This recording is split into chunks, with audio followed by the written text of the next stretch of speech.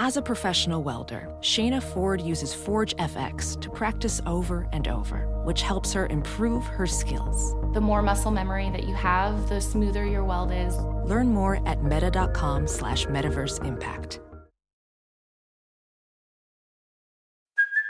Hey, it's Kaylee Cuoco for Priceline. Ready to go to your happy place for a happy price? Well, why didn't you say so? Just download the Priceline app right now and save up to 60% on hotels. So whether it's Cousin Kevin's Kazoo Concert in Kansas City, go Kevin, or Becky's Bachelorette Bash in Bermuda, you never have to miss a trip ever again. So download the Priceline app today. Your savings are waiting.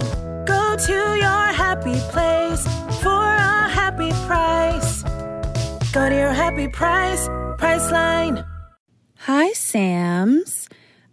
We are doing another re-release this week, but it is so all of us can bone up a little bit on the original Orphan, because I have a surprise coming for you in a couple weeks. We are going to revisit Orphan, but the origin story with Orphan First Kill on Hulu. So I know for a fact that despite the fact that I watched this, took copious notes, I remembered virtually none of it. So I can pretty much guarantee that Kim also remembered virtually none of it. So we're re-releasing this, which is silly because Kim's not going to go back and listen to this re-release. So anyway, we're re-releasing it so you guys can hear it and be all caught up. And we love you so much, and we'll be back next week with a brand new episode.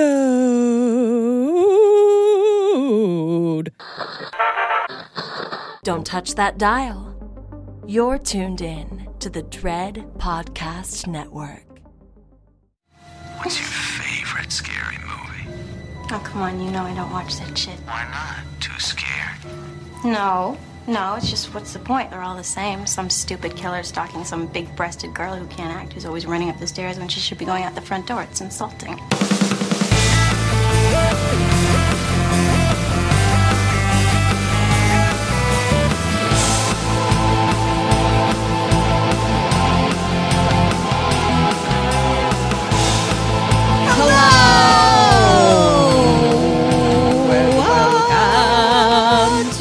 Episode 65. I don't know. I think it's 60. You didn't even say a number. So what do you think it is? I think it's 63. I think it's 63. Yeah. This is Kim and Kat Stay Alive. Maybe. We're a horror movie comedy podcast. And we're going to tell you the entirety of a horror movie, play by play, step by step, plot point by plot point. And then I'm going to ask Kim at different points what she would do to stay alive. And I'm going to die. Yep. No, please don't. Kidding. Please don't. Actually, I'm a final girl, bitch. Yeah. Though Kim does feel a bit like she's currently dying right now. Currently dying. I'm a little under the weather, so I apologize if I'm low energy. It's annoying because I was under the weather and then I got over the weather and now I'm back under again. And I'm fucking annoyed now. Now I'm just angry at the weather. So I'm going to do my best every so often to just sort of startle Kim and just, get her to wakey. She currently has a bottle of water, a shot of water because she didn't want to do a shot of whiskey because she almost died. I can't do it. On Happy Birthday to Me. Kombucha, a venti cold brew, and then a mystery thermos and tea that I made her. What is in the green mystery thermos? There's also tea in there. I came with tea, but then you offered me tea with honey, and I was like, that sounds delicious. So I have 2 teas. There you go. So we have 1, 2, 3, 4, 5, 6 beverages today, ladies and gentlemen. I mean, it's a situation. I gotta hydrate today. I agree. Well, let's do our shot. Cheers. Gina holes out. Tits up. Oh. Well, now my couch will smell like whiskey. Cool. Katrin just spilled whiskey on your couch. Cool. I'll just wipe this here. How are you? What's up? I'm good. I have been really excited about TV recently. Also, do you remember the Swing Low movie that we talked about that we saw in Horrible Imaginings? Yes, I do. I think I realized why I recognize that main girl. Because remember, I was like, I know I recognize her from somewhere. I looked at her IMDb Nothing was ringing a bell. I think she's in the new Nosferatu show. Oh.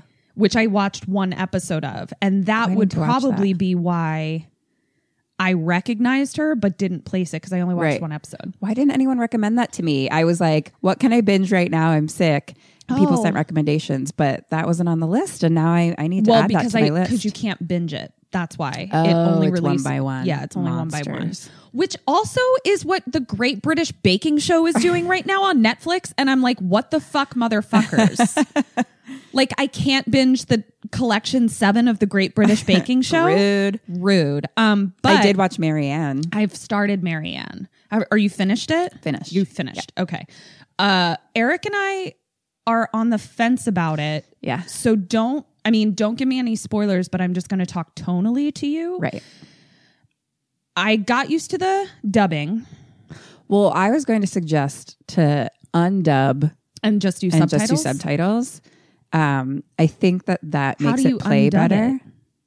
You just it's in the subtitle options. Oh, it is? Yeah. Okay. Just have it play French. Okay, and then just read French. it. Okay. And then just read it, which I did not do. I dubbed it because I was watching it when I was sick, and I tried to do it, but it was like my brain was mush, and I was like, I can't. But I think that helps. Okay. Yeah. Tonally, because like it's not being said in a weird way. Then, yeah. Yeah. It sounds like getting ADR. Their actual voice. Right.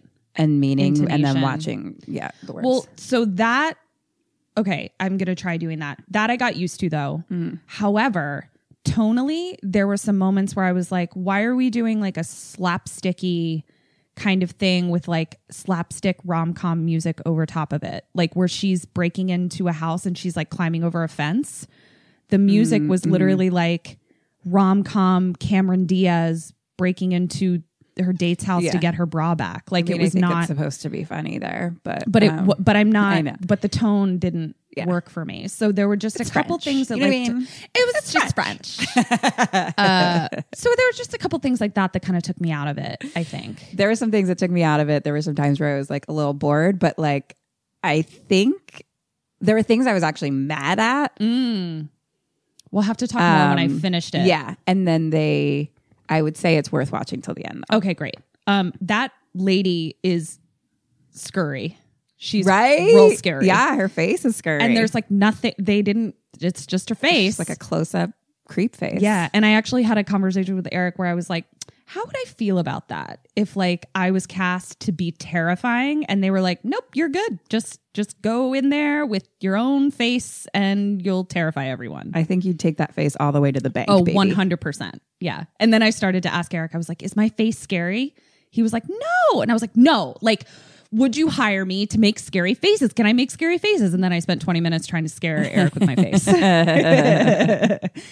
And then I'm also so excited about Prodigal Son. I can't even contain myself. Did you watch the first episode? Not I yet. Watched it. I it's not really Eric's thing. So like I've been trying to find a time to watch it like without I watched him. it kind of while I was doing other stuff and now I have some questions, but is Michael just, of course. He's amazing. I just love him. I'm manifesting that I'm going to be on that show. Do it. And I'm going to have scenes with Michael Sheen. Making out.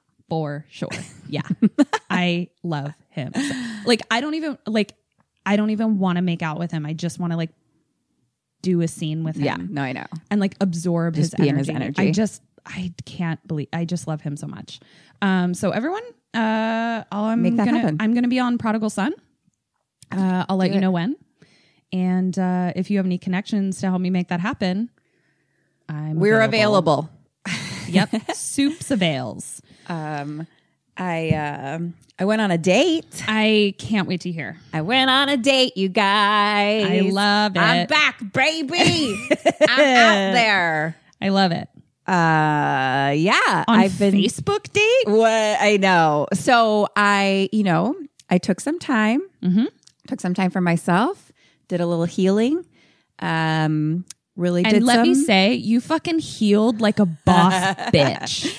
I did, and I'm actually a little proud of myself because I actually, took some, I just do a lot of personal development stuff. So I like took some stock of things and I took ownership for things that I do in relationships too. You know what I mean? Like it's not just always other people. And so kind of dug into those things a little bit. And then one of my friends from Bali was doing like this 30-day mindset thing. Oh yeah. Group basically. And I was like, fuck, I'll do it. It's like 30-day mindset magic or something. Okay, yeah. So you basically just like pick a topic that you're going to work on for 30 days and then you write a mantra for it and then like write 10 good things each day. I love and it. It's fucking amazing. But I was like, oh, I'm just going to focus on me, like, and getting back to like my good fucking like high vibe, amazing self again. And it's like fucking worked. I love it. Like, I was like, I like took time to heal. And now I'm like, cause that's what I wanted. Like, I was like, I remember feeling really good before and I want to get back to that. So I was like, I feel good and even better because I like worked through some shit and grew and learned and very grateful. And so I wasn't like, oh, I want to like date again. Like, let me like turn on some apps. You know, I was just kind of like, my friend mentioned the Facebook one and I got like an invite. Like, I guess Facebook knows me. They were like, do you want an invite? Are you I don't know. trying to Like, date? I was like, are other people not getting these invites? What's up? So Facebook is a dating app, you guys. Facebook is like, do you want to see more cats? And I'm like, accept. Yes. I love this cat dating app. Yeah. So I wanted to like just look at it, you know, and I actually turned it on one day and then turned it off again. It's like literally just in your app. You just like switch it on and then no one knows about it. And then I was like, and then I turned it back on again. Like I was like, oh, I just like to see like who's out there, what's on. So it was like very cash. Like and I was just like feeling good. What's up? I mean, you know? and legitimately, it's fun. Like I know I like playing on your dating apps when you're doing them. It's much more fun for you though. I'm sorry. How did you spill that? Sorry. How though? It's okay. We have whiskey over here, coffee over there. It's great. It's totally fine. My couch is. Eric's going to be like, why does our couch smell like an Irish coffee? And be like, oh, well, yum. I do love an Irish coffee. Right? Pin in what you're saying. Yes. Side note, because this is actually something I wanted to remind you of. Since Eric and I are officially here for Christmas, you are going to be here to decorate the tree, watch Sound of Music, and Eric is going to make Irish coffees. Okay. Real Irish coffees. I love Irish But coffees. you don't get to decorate the tree. You have to just sit there and watch it. That's great. I don't really want to. Great. Cool. I'm just letting you know that that's happening. Like I would prefer to sit and drink watch. Irish coffee while you do shit. Great. Perfect. To just be letting honest. you know that that's what's happening. I mean, I do like decorating my own house, but like I have no desire to decorate your house. Well, you won't be allowed. Good. Great. I'm glad we're on the same page. Yeah. And if you talk, Eric and I can talk all we want. You cannot. Great. I look forward to this time in my life. I'll document it all. Okay.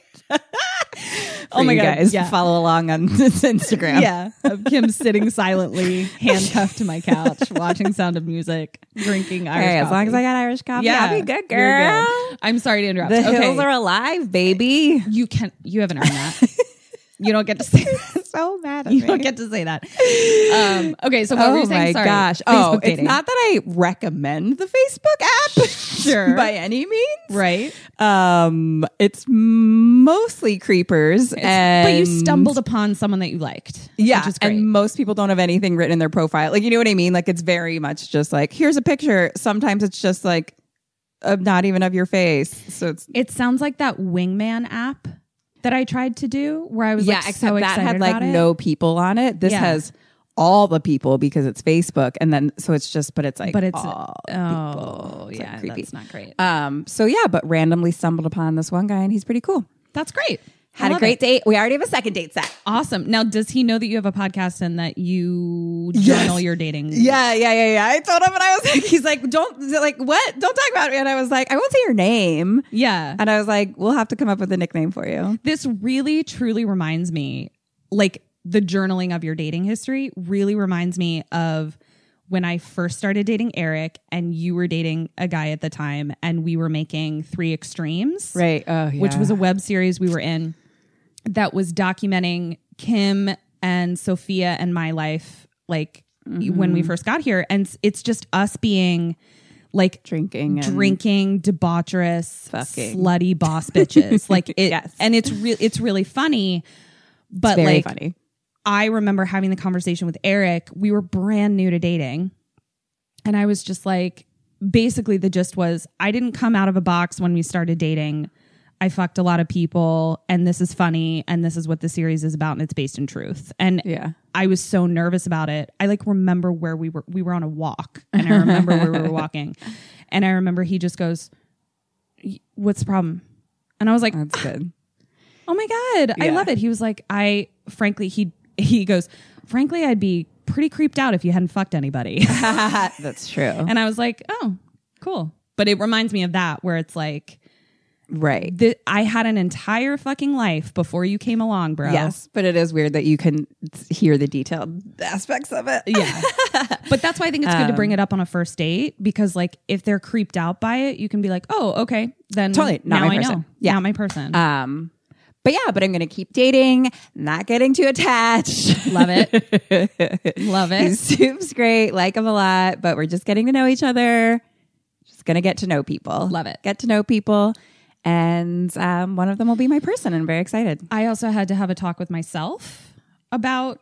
Okay. What'd you say to yourself? Well, I get very excited when Kim has a good date as if it is my own date. But then I also get my lion comes out and I was so burned by your previous breakup that I had this whole thing with myself where I was like, well, I'm not giving my approval that quickly. Like I had a whole thing. You did approve quickly. That was one of your fastest approvals. I did because I did. And so I learned a lesson. I got burned. Great. And we all learned something. I did. We're growing, I was like, we're learning. If I meet this guy, I literally had to talk to myself. I was like, if I meet this guy, I will not give my approval. However, you can't be a cunt, Ketrin. Like you have to be. You can't be a cunt. You have to be like there's like a gray area, and you need to find it. He would honestly be hard to be a cunt to. That's one of the things I really. He's like such a positive, bright light. Like he's like a really good energy, and we like had fun and like had the best time. Like it was really fun, but also talked about like real shit too, which is really good.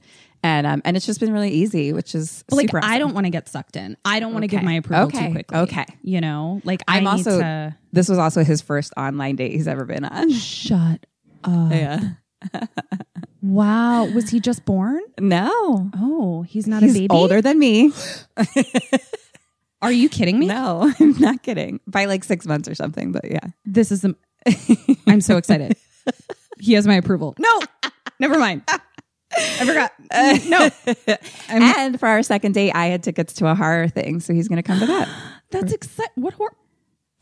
I can't tell you because I'm going to do it for the podcast. Okay. I guess I'm not invited. You're not invited. It's to watch a horror movie, but it will be an interview with the director or a Q&A with the director too. But I'm doing it for the podcast, so you can't come. Wow. Okay. I see. You know what? I'm just going to dive into this movie. Great. I'm excited. Okay. You know what? Now that we've talked for 15 minutes.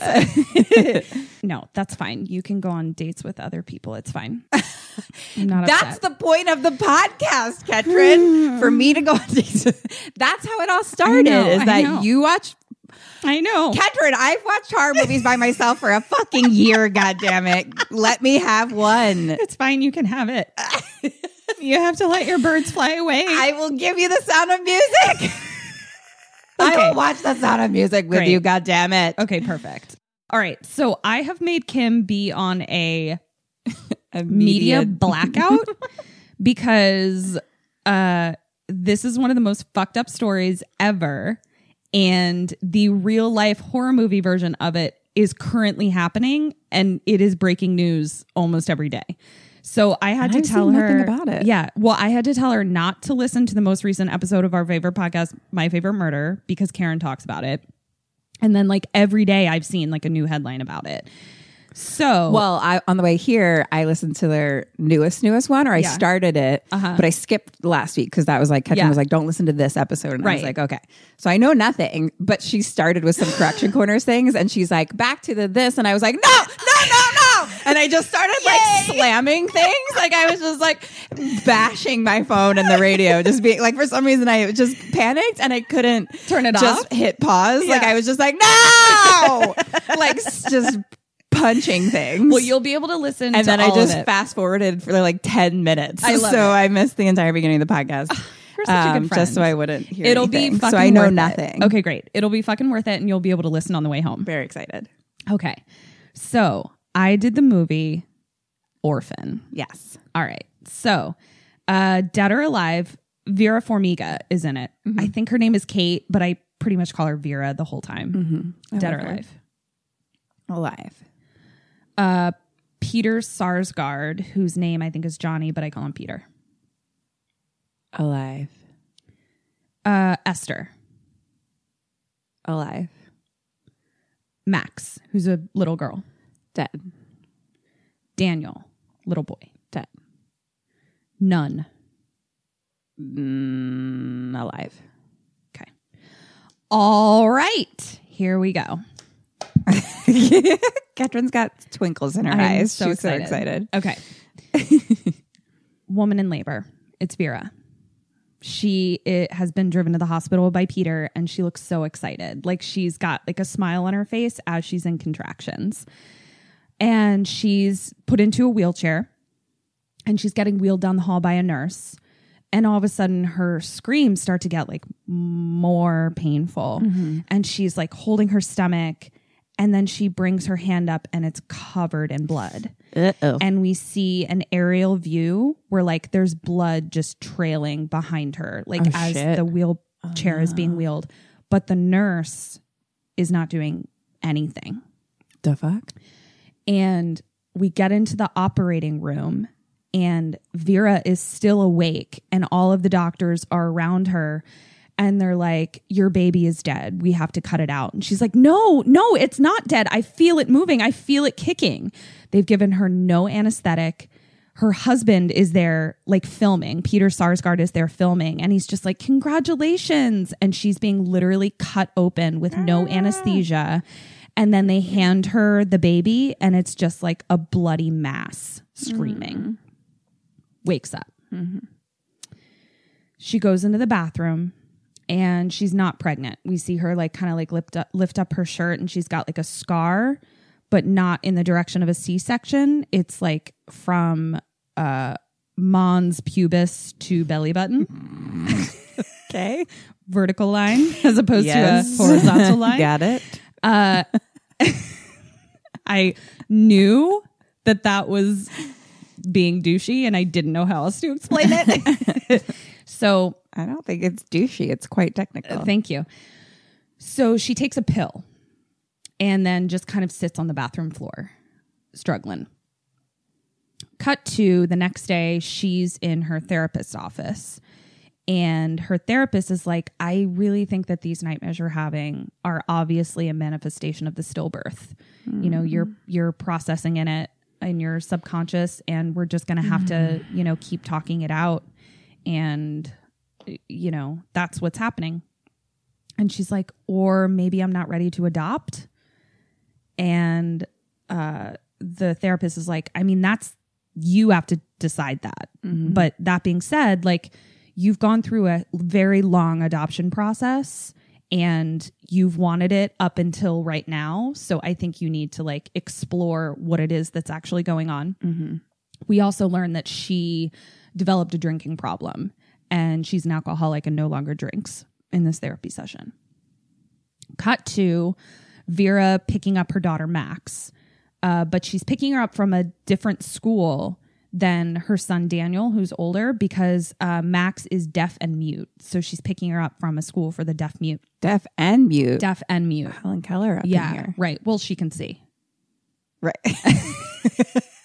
So she's got that. Oh, my brain is that really useful one. Yeah. So I just feel like I'm staring blankly at you right now. I'm just going to throw things at you every so often just to, make sure you're with me. Deaf and mute. Deaf and mute. Okay. So not deaf and blind. And got it. I think we learned this later, but I can just tell you now. She's got like a little hearing aid. So basically she can hear enough that it makes it easier for her to read lips. So though they mostly communicate through ASL, she can still like kind of read lips a little bit. And if you were to like go up and like speak directly into her ear, she could hear it. Like a sound. But for all intents and purposes, she's deaf. So she's picked up Max from school and she's driving her home and she stops at a red light and gets distracted by seeing a bunch of moms walking their kids home from school. and kind of goes into a stupor and then hears a car horn. So she just floors it. Well, the light hadn't changed. So she almost gets fucking T-boned at a red light. Jesus Christ. So we now are like, okay, she's functional, but like she's definitely like mourning, dealing with something. And like my fucking bitch ass, I was like, you already have 2 kids. Why do you? I mean, I kind of had the same thought. I was like, I mean, I know that's I know it's traumatic. I totally and like it's still, and a stillbirth is like very, very, very, very traumatic for sure. I had to go to a stillbirth funeral one time. It was really oof. So yeah, I know that like your body goes through like, so you're at such a late stage of like hormones and attachment and all that kind of stuff. I totally get it. I was being a bitch. So now we're at home and it is a gorgeous modern cabin situation because we're in a very snowy place. It's very snow covered and they're in just this like beautiful cabin where like entire portions of the siding is just windows looking out into like a frozen lake. It's quite beautiful. And we go inside and Vera is playing the piano. And then we also see that there's this gorgeous greenhouse. Like one whole side of the house is a beautiful enclosed greenhouse. And while playing piano, she hears a thumping. It keeps like distracting her. And she finally is like, oh, I can't concentrate. So she goes outside and it's Max throwing a basketball up against the wall. And like she can't hear it. So like she has to go out and be like, can you stop? Like saying, can you stop? But also using ASL. At that moment, Peter Sarsgaard comes home and he's got Daniel, the other kid. So I would say Max is 5 to 10. Daniel is 12, maybe. So bedtime. Max takes her hearing aid out and puts it on the dresser. And she wants mom to read her a story. And the story she picks up, Vera's like, do you really want to read this one? And Mac's like, yeah, this is the one I want to read. She doesn't say it. She signs it. And Vera starts reading the book to her in ASL. And we're seeing like what she's saying in subtitles. And basically it's about bringing home a new baby sister. But then at the end, it's, I'm glad my baby sister went to heaven, but I would have liked to have met her first. So it's clearly about, which I'm like, I love that people write children's stories like that, where it's like, these are things that are going to be weird to talk about. Let's write a children's story about it. Yeah. Sweet. Cut to Vera journaling in a journal. And her bookmark is currently this brochure for an orphanage, St. Marianne's, whatever the fuck. She takes another pill. Peter comes into the bathroom and comes up behind her and he's like getting frisky and she's like kind of trying to be into it and then is just like, ugh, I'm not. I'm sorry. I can't. And he's super respectful of it, but she like, she feels bad. And she's like, I'm really nervous about adopting a new kid but I do want to take the love that we felt for Jessica and like transfer it to a kid who really needs it. Cut to pulling up to an orphanage. And this is like an old school orphanage. All the kids are in uniforms and the ones running it are nuns. And we see someone in the window, like as they're pulling up. And then we get like a POV of the person in the window and Vera and Peter like look up and the person like ducks down. So now Peter and Vera are inside the orphanage. And what they're basically doing is like having a little party, quote unquote, for the kids. That's like what they do when people come to possibly adopt because they don't want to tell the kids like, be on your best behavior. You might get a family soon. So they're just like, we're having a pizza party. And so the kids just kind of run around and play. They're seeing all the kids. Peter says he has to go to the bathroom. So he walks away. Vera's still standing with this really sweet nun. And she's just like, it's really brave of you to adopt an older child. A lot of times they don't get adopted, blah, blah, blah. Peter goes upstairs and he hears this like faint singing. And so he kind of is like looking around and he sees this little girl painting in a room all by herself. And the paintings are like really good, like still kids paintings, but one of those things where it's like, we need to put you into a school for gifted children because these paintings are fucking legit. Yeah. So he meets Esther and she's so fucking cute. And she's like 9, probably. She is 9. Why did I say 9? I think I said 9 because they tell me she's 9. Yeah, I think she's 9. And I know exactly what 9 looks like. Great. So Perfect. I've got it. Willow's 9. So that's just complicated it in my brain. I was like, that's not what I was thinking. Well, now you know. What did you just spill now? Nothing? I didn't. Oh, okay. I just had to take this out of like many cup ways. Yep. The cup village. The cup village. You had to make an extraction from the cup village. I get it. So Vera's downstairs talking to the nun, and they decide to go look for Peter. And they go upstairs, and Peter and Vera having this really sweet conversation with Esther and about her paintings and all that kind of stuff. And the nun is just kind of watching. And Vera's like, why didn't you want to go to the party? And she's like, I mean, I like painting and nobody's ever interested in me. So, oh, babe. And it's like really sweet. And she's got a little bit of a Russian accent. Cut to the nun in her like office, and she's telling them about Esther's file. She's like, she's from Russia and her English is remarkably good. So clearly she was living with like an English speaking family before this. The family that brought her to America tragically died in a house fire, and Esther was like barely saved from it.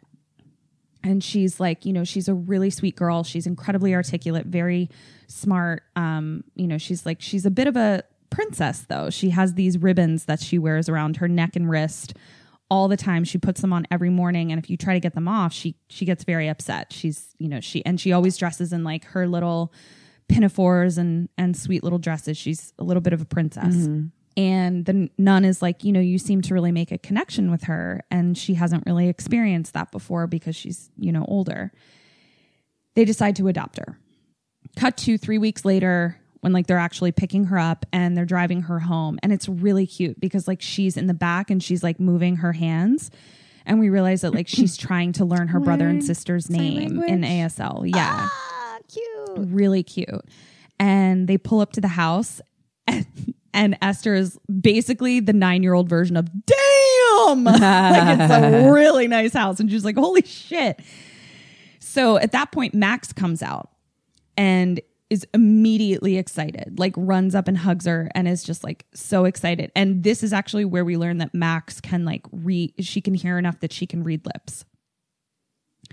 The grandma is there as well. And the grandma is Peter's mom. And she just comments on like, you know, she's super polite. She like seems like such a sweet girl. Daniel thinks she's weird. Daniel's not into it. Esther is really excited about seeing the piano, and she's like, oh my God, you have a piano. And she's so excited. And Vera's like, I can teach you how to play. And she's like, oh my God, that would be amazing. Then she goes into her room, and like her room is dope. It's awesome. It's huge. It's got this like beautiful aquarium in it with like a blue light. So it's like her night light is like this really cool, like blue light aquarium. Cool. I was like, may I have one? So now she's opening gifts, and I guess it's like, you know, probably like her gotcha day gifts. And she gets a book of ASL language so she can learn how to talk to her sister. And she gets a really pretty easel and some paints. Actually, it was just a normal easel. I don't know why I said it was a pretty easel. Just a pretty standard easel. Just decorative, beautiful easel. Just a standard series of 3 sticks nailed together. Daniel is playing Guitar Hero with his friend, and he keeps trying to like get Peter's attention to be like, Dad, look, I'm really good. And Peter's just like, yeah, that's cool, buddy. And like not coming over. So Daniel's bummed out.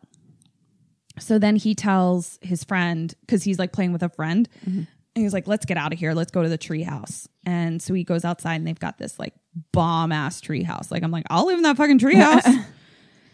In the tree house, it's like Daniel and like 2 friends, I think, and they pull out a Playboy. Oh shit. And they're like, page 34 will change your life. And I was like, I wonder what 12-year-old boys would see on page 34 that would be like life changing. Boobs. Wait, is it boobs? Because there's boobs on every page. Boobs. It's just boobs. Big boobs. boobs. I feel like it's probably got like some labia in there as well. That would be like life changing for a 12-year-old. You know what I'm saying? A mons major. A mons pubis. Mons pubis. Yeah, mons pubis. Okay. So they're up in the treehouse having their lives changed. Now we're in the kitchen with Grandma and Vera, and Kim's falling asleep. Wakey, wakey, wakey, wakey. They're in the kitchen. Yep. Okay. Wakey, wakies. So, okay, they're in the kitchen. Just sleep would feel so good. I know, baby, but I have to tell you this movie. Okay. All right, so she's in the kitchen. There is a little pond, lake or something that's completely frozen over. And Esther and Max are playing outside, like near the lake. And Grandma says, "How is she?" And Vera says, "I mean, she seems to be doing great." And Grandma's like, "I meant Maxine. She's playing by the pond like nothing happened. I guess she doesn't remember." Oh, no. And Vera's like, "Nope, she's fine." And Grandma's like, "So what are you going to do now?" And Vera's like, "I don't know. I'm probably going to go back to teaching." And Grandma kind of gives her a look. And she's like, "I mean, not at Yale, but from home." And we kind of get the sense that like she wasn't fired from her teaching job, but she may have left under duress, if you will.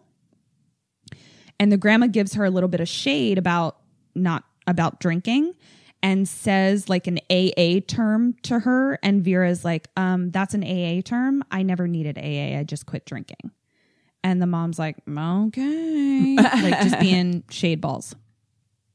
Cut to Storm. Cut to Storm. Oh, cut to Storm. Yeah. Okay. Nighttime. There's a storm. Got it.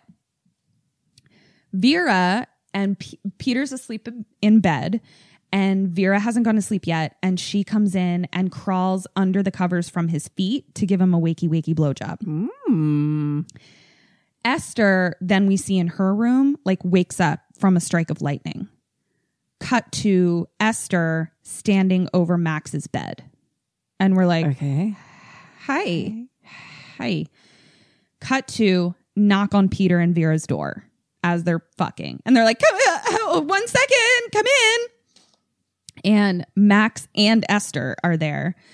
And they're like, we're scared of the lightning. Can we sleep in here? And they both jump in the bed. And Esther says, I want to sleep next to Daddy. Ooh.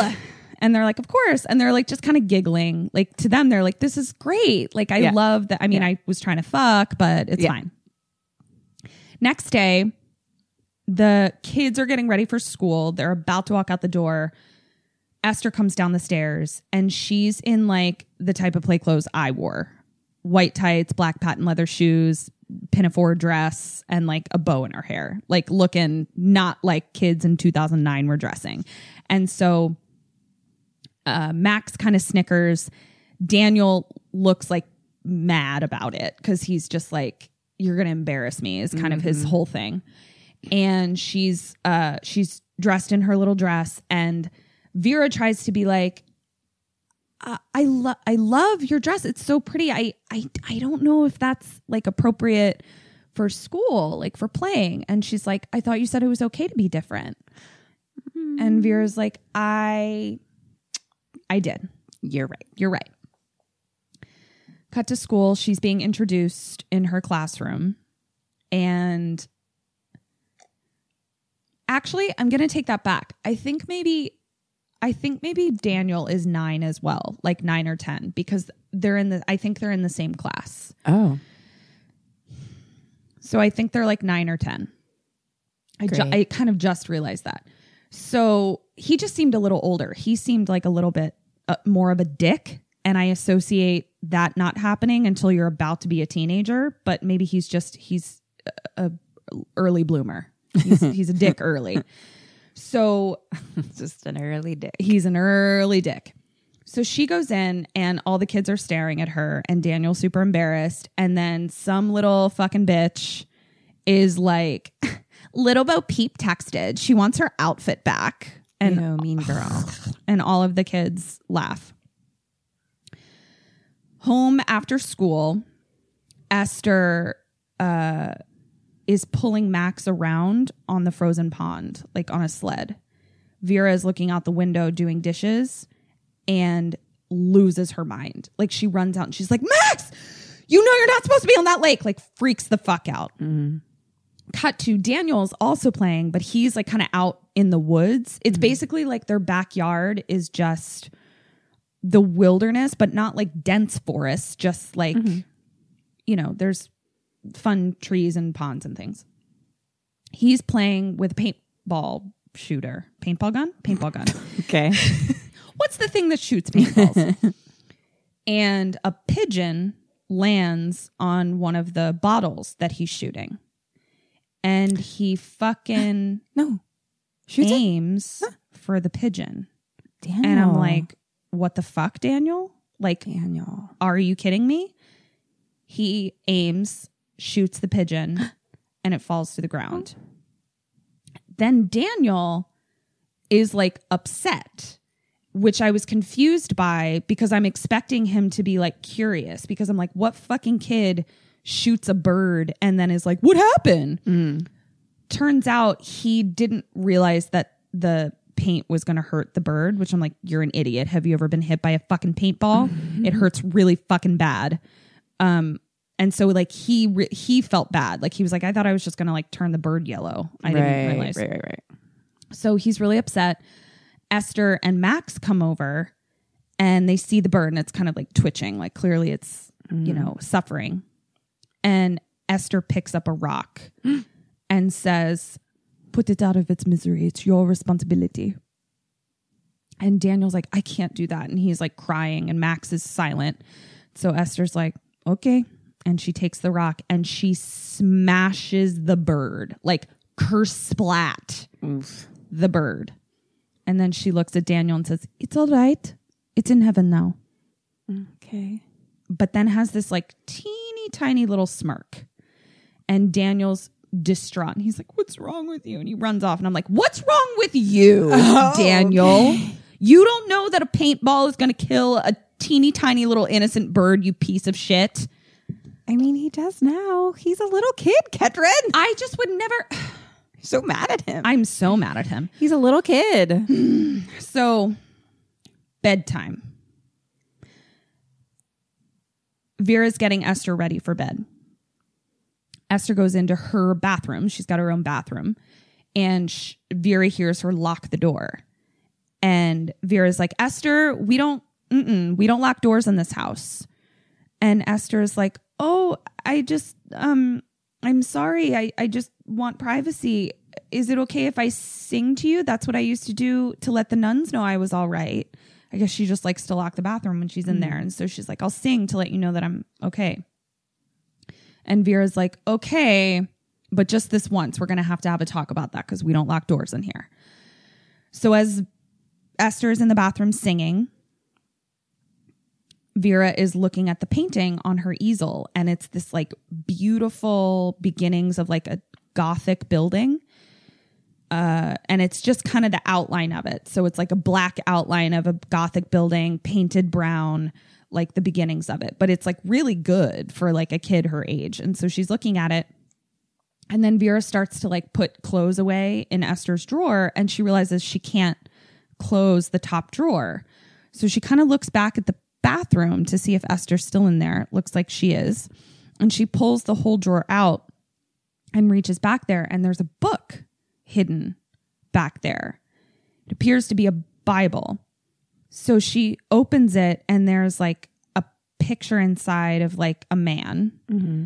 And then she kind of hears something. So she like quickly puts it back and, you know, doesn't want to invade her privacy. And then we see that Esther had actually been watching her from behind the wall. So like Esther had been like singing, but actually hiding in like her closet area. So she saw her do it. Cut to school. Daniel's friends are making fun of her. And Daniel is not standing up for her because he's just super embarrassed. Like his friends keep being like, you know, what's your retard sister doing? So sad. And Daniel's friends end up throwing her books on the ground, like, you know, knock her books out. Daniel does nothing. Shitty Bo Peep comes up and like picks up her Bible. And she's like, is this your Bible? And then like is like, Jesus freak, Jesus freak. And Esther tries to grab it back and they're like struggling and it like kind of rips out of her hand and like pages of it just go flying everywhere. So Esther rushes to like pick up all the pages and Shitty Bo Peep comes up behind her and like goes to touch like her ribbon that she wears around her neck. And she's like, is this your collar, doggy? And she goes to touch it and Esther just starts screaming and flailing her arms in the middle of the hallway, like full blown crazy, insane temper tantrum. Cut to home learning the piano. And Vera tries to talk to Esther about the incident that happened at school. And Esther doesn't want to talk about it. And so she's like, you know, I thought we could maybe make a scrapbook to commemorate you being here and your new family. And look, I started it for you. And it's like a notebook and it's got like a picture of all of them on her gotcha day. And it's got a picture of Max and blah, blah, blah. And Esther smiles and like she thinks it's really sweet. Then Esther says, who's Jessica? And Vera is like, okay, I'll show you who Jessica is. So she takes her into the greenhouse and it's this beautiful greenhouse. And in the very center of the greenhouse is this beautiful white rose bush that's growing. And it's got a plaque in front of it commemorating their stillborn. And she says, Jessica's ashes were sprinkled here. And so as long as this plant blooms, Jessica is alive and with us. And Esther like starts crying and is, you know, just thinks it's really sweet. Cut to nighttime. Kids are asleep. Peter and Vera are in the kitchen and they're getting frisky. And it's like really cute frisky of like people that have been married where it's just like, it was a very fun little scene because like they're definitely getting like hot and heavy and he like bends her over like the counter and they're like boning. But then like she lifts her head up and accidentally like headbutts him. So he's like, ow! And she's like, sorry. And then they're like laughing as they're boning. It's really cute. Cute. And then they kind of turn and Esther's watching. Oh, God. Oh, no. Yeah. And they're like, oh, fuck. Because it's like different than just getting caught. They're like, now we have to like explain what we were doing. And I don't want to do this. So the next day, Vera marches into Esther's room and she's like, we got to talk about last night. And she's like, kids aren't supposed to see that. When a mommy and daddy love each other very much, they want to express it. And Esther turns, she's painting, and Esther turns and she goes, I know, they fuck. Oh, shit. And she then said turns, they fuck? Yes. Wow. And then turns back around to paint. And Vera is just like,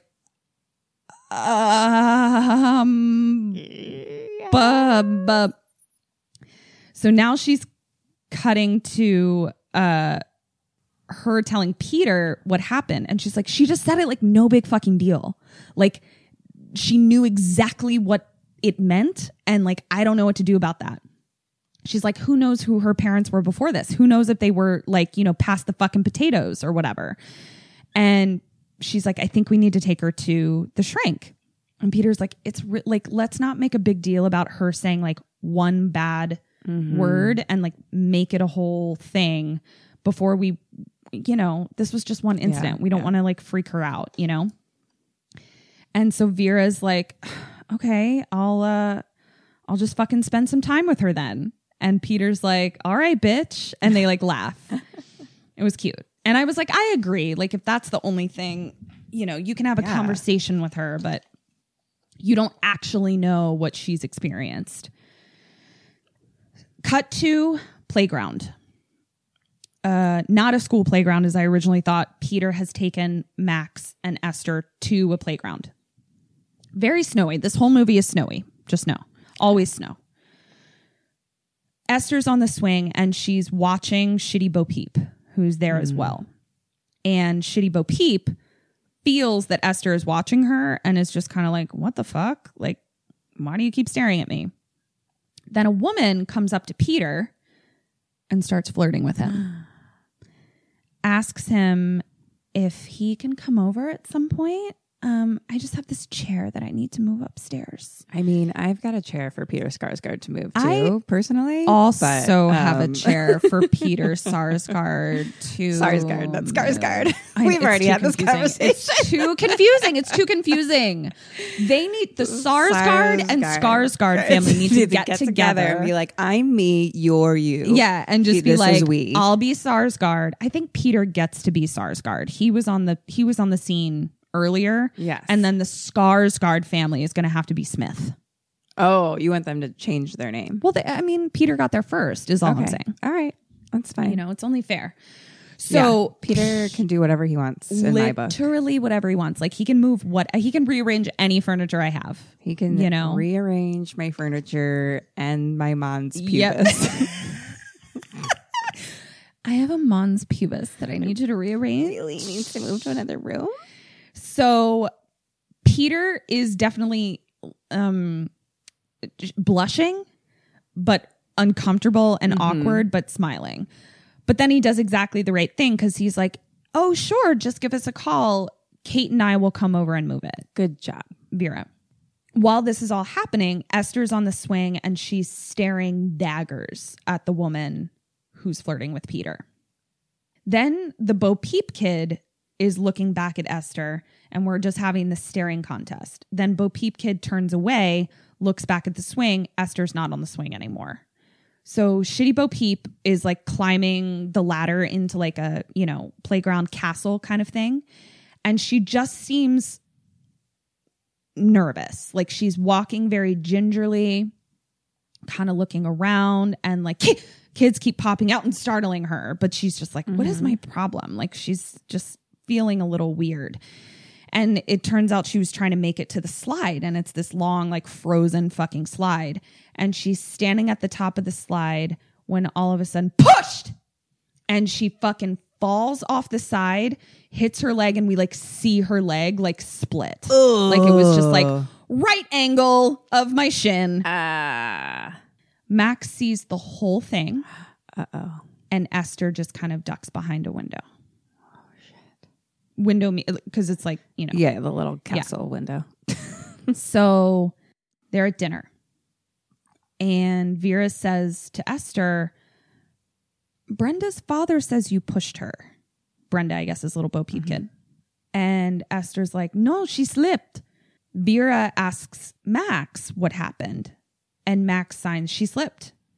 And Daniel is now being like a real straight up crack bag kid. Like he sucks right now. A crack bag kid? Crap bag. He's a real crack He's bag. a cracky crap bag.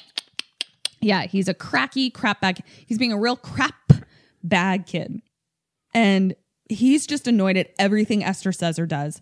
He's annoyed at the way she's cutting her steak. And Daniel's annoyed at everything she does. Max is signing something to Daniel. And Daniel's like, what is she saying? And Esther's like, she wants you to pass the bread and butter. And that's what sets Daniel off because he's like, oh, now she knows how to talk to my sister better than I do. Like it sets him off. And Daniel's like, you fucking eat wrong. And she's like, go back to Transylvania where you came from. Go back to the retard camp in Transylvania where you came from. Like just being a real crap bag. And Esther's like, Transylvania is not a country. It's part of Romania. And you're an idiot. Like she just schools him. And Daniel's like, my friends make fun of me because of her, send her back to retard camp. She's not my fucking sister. And says fucking sister. And then leaves the table. And Peter and I was like, this must be what parenting's like. Because Peter and Vera just kind of look at each other. And Peter just goes, I'll take this one. So he leaves. Cut to Peter putting a padlock on the trapdoor of the treehouse. Oh, so they can't get into trouble. it. Yeah. And he walks past Daniel sitting on a log and he's just like, you'll get the key back when you say you're sorry. and walks back into the house. Cut to the grocery store. Vera is there with Esther and Max, and the nun calls, and she's like, how's Esther doing? And she's like, oh, she's right here. She's doing great. Do you want to talk to her? And Esther's like, no. And Vera's like, oh, sorry. I don't know. She's being shy. And the nun is like, oh, that's okay. You know, it's a big transition for her. It's no big deal. And she's like, just a reminder that we need you to send her dental records for her files as soon as you get them from the orphanage. And Vera's like, oh, yeah, I'll do that. So Esther enlists, at this point, Vera has kind of walked away. Like they're standing by the produce. Vera's walked away a little bit. Esther enlists Max to read Vera's lips.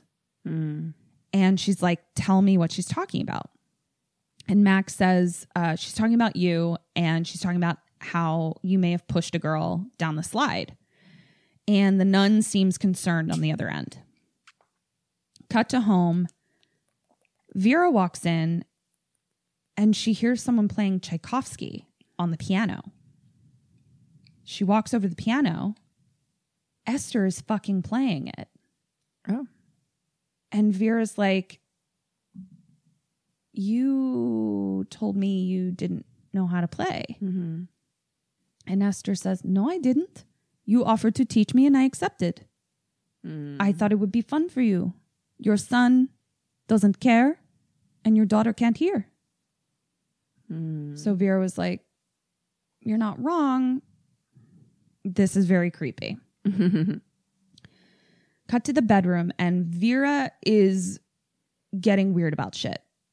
She feels weird about Esther, and Peter is defending Esther. He's like, she's 9 and we have no idea what her fucking life was, and you're being irrational. She just was trying to connect with you, so she didn't want to say that she already knew how to play piano, blah, blah, blah, blah, blah. Then Vera says, you know, Esther told me you were hitting on that lady at the playground. Oh, shit. Yeah. And Peter's like, I wasn't. And she's like, well, I mean, why would I believe you? And he's like, it was 10 fucking years ago. And Vera's like, it was 10 years ago, but you only told me 2 years ago. Ooh. And he reminds her, like, he's clearly super defensive, because then he reminds her, he's like, I'm not the one who endangered our children because I drank too much. So if I can forgive you for that, you can forgive me for something that happened a decade ago. So the foundation is crumbling, if you will. We see that Esther can hear them from her room, where she's standing at her easel, painting and smiling. Smiling. Creeps. Daniel's playing Guitar Hero downstairs. Max is drawing, and we hear the doorbell. Esther goes to get it. It's the nun. Hi, nun. Hi. She decides to go have a conversation with Peter and Vera. So they're sitting in the living room. And the nun says, I need to talk to you about Esther. Uh-oh. I didn't think it was anything. Until you told me about her pushing the little girl off the slide. And now some things are falling into place for me that I want to talk to you about. She says something is wrong with Esther. She was always around when shit went down, basically. Like anytime something bad happened, Esther was always there. Okay. I don't have any other information than that, other than I feel like I needed to come here and tell you about it. At her old school, a boy was accidentally stabbed through the jaw with scissors. And he, was running and fell. I'm sorry. Accidentally stabbed through the jaw with scissors. Yeah. I mean, this is why they tell you not to run with scissors. It's true. So he just fell jaw first onto a pair of scissors. Owies. But weirdly enough, Esther was there. And I also looked into the fire that killed her American family. It was ruled arson. That's all I'm going to say. Seems like you could have told us these things before we adopted her. What it sounds like is she didn't it was always coincidences. Right. And she didn't look into the fire until because when a little kid comes to your orphanage, it's like it's so sad. Her whole family. Yeah. Like, why would you ever think that? Yeah. Question 1. Okay. What do you do, and what does Vera or Peter do?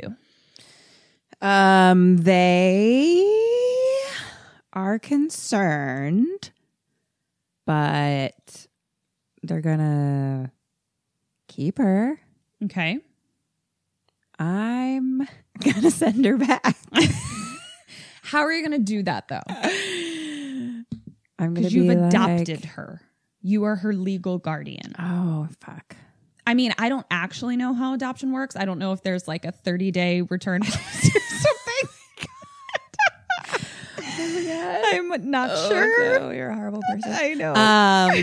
I'm gonna pull out my receipt. Okay. And be like, hello, sir. I'd like a return, please. Okay.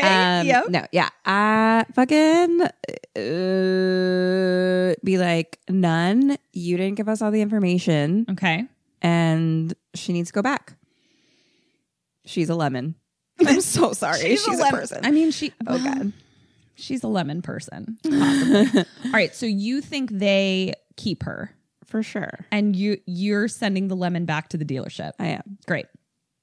I don't trust no creepy crap bag kids. Yep. I don't trust no creepy crap bag kids. Okay. That's 1.5. Okay. They do keep her. But Vera does something else, which we'll learn in 1 second. Mm-hmm. So as this conversation with the nun is happening, we see that Esther's been listening at the top of the stairs the whole time. She's always listening. She's a fucking creepy crap bag. She's kind of... Never mind. I'll keep that to myself. So... Now I desperately want to know. Yeah. So Esther then goes into Max's room and signs to Max, I need you to help me. There's a mean lady here who wants to take me away. And Max, who loves her new big sister, is like, sure. So back downstairs with the nun says, I want to look into the orphanage that she came from. I just want to get a little bit more information from the orphanage she came from in Russia. Cut to Esther and Max in the tool shed. Esther picks up a hammer and Max holds keys up to Esther, clearly being like, I found the thing you were looking for. So Esther takes the keys, tries a bunch of them in a safe that's in there. She finds it. She opens the safe, and there's a gun in there with bullets. She takes all the bullets out except for one and fucking like spins it Russian roulette style, closes it back up, holds it right to Max's head. No! And says, do you want to play? No, I don't, you creepy crap bag. Right. And now at this point, Max is like, if I could talk, I would call you a creepy crap bag. Yes. But Max How is do just I like, sign creepy crap bag? Yeah. But Max is just like, you know, she's 5 to 10. So she's just like tears in her eyes and just like shakes her head. Baby. So now we hear that the nun is leaving. The nun's gotten into her car. And Max and Esther are now hiding on the other end of a bridge that the nun has to cross to get, like, it's as if it's like one of those really long driveways that's basically a road. And she's hiding they're hiding kind of behind like a pillar at the other end of the bridge. And Esther says to Max, we'll scare her so much she never comes back. Then we cut to the nun lighting a cigarette in the car. And so she's kind of distracted for a second. As the car is right about to pass the pillar, Esther pushes Max into the road. And Max is like, no. And the nun sees her, swerves into ice, and like crashes her car into like a bridge, into like a snow embankment. The nun gets out and goes to Max, who's like sobbing in the middle of the road. And she's like, are you okay? Like, where did you come from? Esther comes up behind her and hits her with the hammer. Oh my God. Max is crying. Esther signs to her, stop crying. Help me get her off the road. As they're pulling her off the road, Jesus Christ, a car is coming. So Esther kind of like kicks the nun down a hill, like down a snow embankment. At the bottom of the hill, the nun wakes up and starts like army crawling, like moaning, trying to get away. Esther hits her with a hammer over and over and over and over again. Fuck. Poor little Max is just standing there like, I don't want to play this game anymore. And Esther says, help me hide her.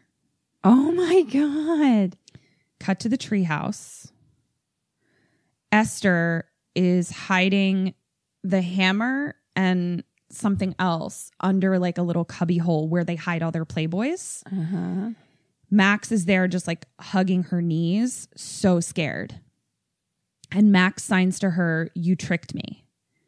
And Esther says, that doesn't matter. They'll send you to jail just for helping me. I had to do it or she'll tell on me. And she says, you're not going to tell, are you? Don't worry, you're my little sister. I love you. I won't let anything happen to you. And then hugs and kisses her. Creepy crap bag. Kim. What? As Max. Yes. What do you do and what does Max do? I'm going to tell my fucking parents. Okay. This bitch just killed someone. Okay.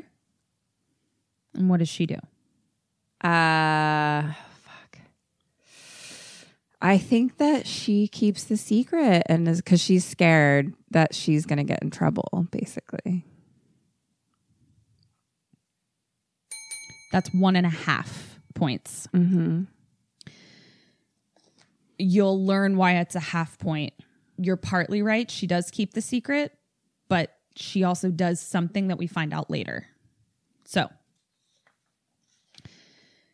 Daniel has been hiding in the woods by the treehouse, not by where the nun was. And he's hiding behind a rock and he sees Esther and Max coming out of the treehouse and he's hiding behind a rock and he ducks down real quick because Esther looks and sees him and he ducks down and he's like, did she see me? She walks away. At this point, you're Daniel. What do you do and what does he do? I think he goes up into the treehouse to try to, snoop around and see what they were doing up there. And what do you do? I take a nap. Wakey. Let's see. What do I do? I guess it's important to remind you that you're like 9 or 10. Right. I guess I follow her. I'm going to follow them and just keep seeing what they're doing. I'm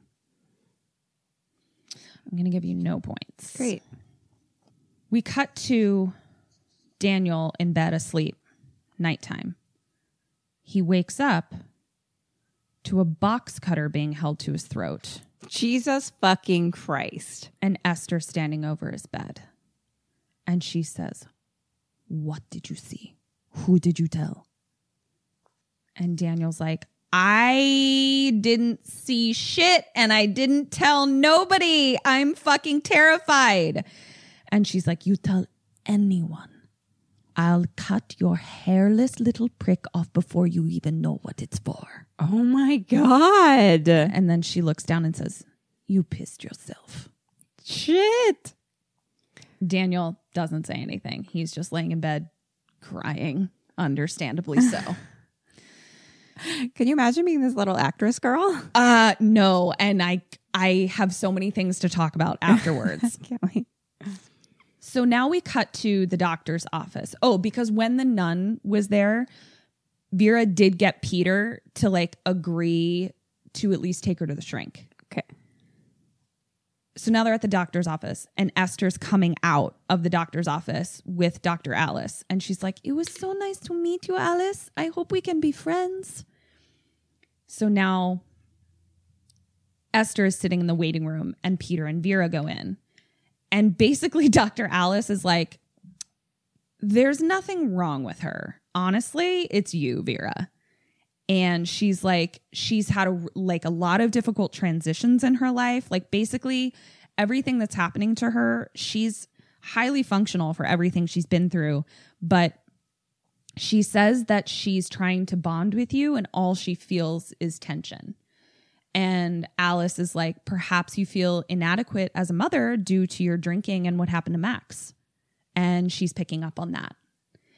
Peter is not defending her. Peter's just sitting on the other end of the couch like, sounds about right. Oh, shit. And the doc is telling Vera, you know, she just needs to be patient and be understanding.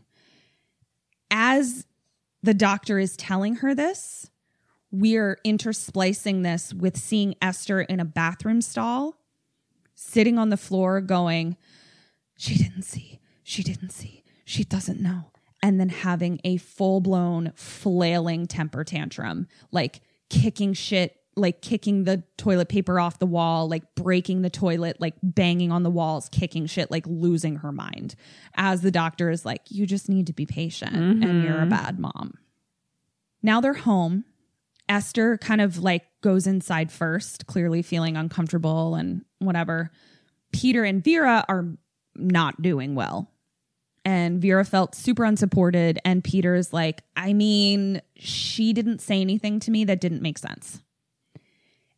At that point, Vera's phone rings. And it's another nun from the orphanage being like, I just want to make sure that Sister So-and-so made it to your appointment. And Vera's like, yeah, she left, you know, yeah. She's like, because she hasn't been back in 2 days. Cut to the bridge. Cops find her body down the bridge, down the snow embankment, frozen and covered over.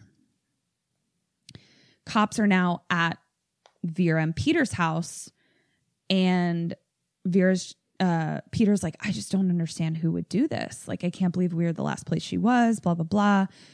And Vera just looks upstairs. In Esther's room, Esther is standing in front of her painting. And the light is off, but all we see is the aquarium that I told you about with that black light in there. Is it a black light where it like makes things glow in the dark? Yeah. She's turning the black light on and off, just clicking it on and off while we see that she's looking at her painting. Camera pans around to her painting. When the black light is off, it's the building.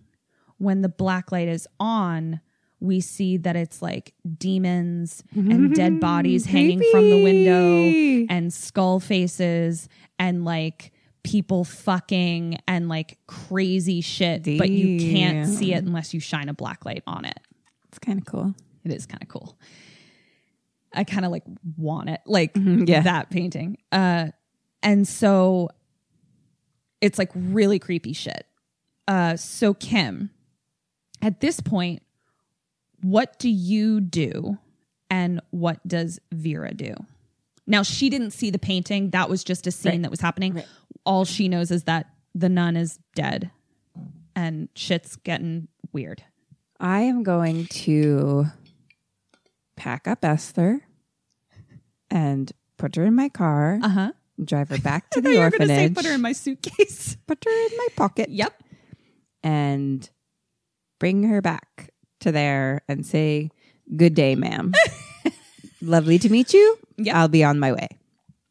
She's concerned. I can tell she's concerned. And remember, I don't know if this influences it, but Peter is not supportive. Right. Peter, I mean, I don't blame Peter in that he's like, she's 9.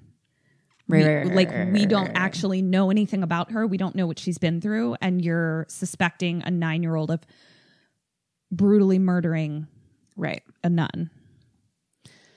I mean, I was going to say that she just talks to her about it because she seems to be like we need to talk about this kind of thing. Right. To just be like, oh, did you see her or anything like that? But now I feel like she just does nothing. Like she's just like, okay, let's just keep an eye on her and hope we all stay alive. Yeah. 1 point for you. I think at this point, who cares about the return policy? Just take that lemon back. Goodbye. See ya. If we're trying to stay alive, we can't be worrying about. No, Yeah. I don't want no lemonade. No. You take it away. So cut to Vera at her computer Googling creepy crap bag kids. Right. Like she's just like, what if my kid is a creepy crap bag? And she shows the results to Peter. And there was a term for it. I can't remember what it was. It was like, Psychopath? Something like that. Yeah. But it was like, look, Peter, this is what I'm talking about. They're incredibly charming. Mm-hmm. They can't keep friends. They're manipulative. Mm-hmm. And Peter's like, you need to keep seeing your doctor.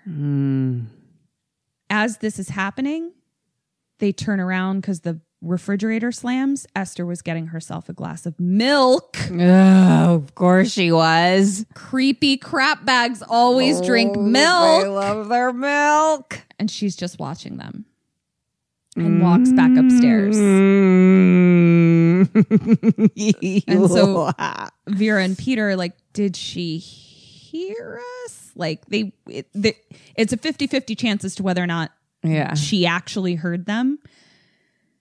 Vera convinces him to just learn more. Let's just do a little bit more research, okay? Right. Let's just do our due diligence.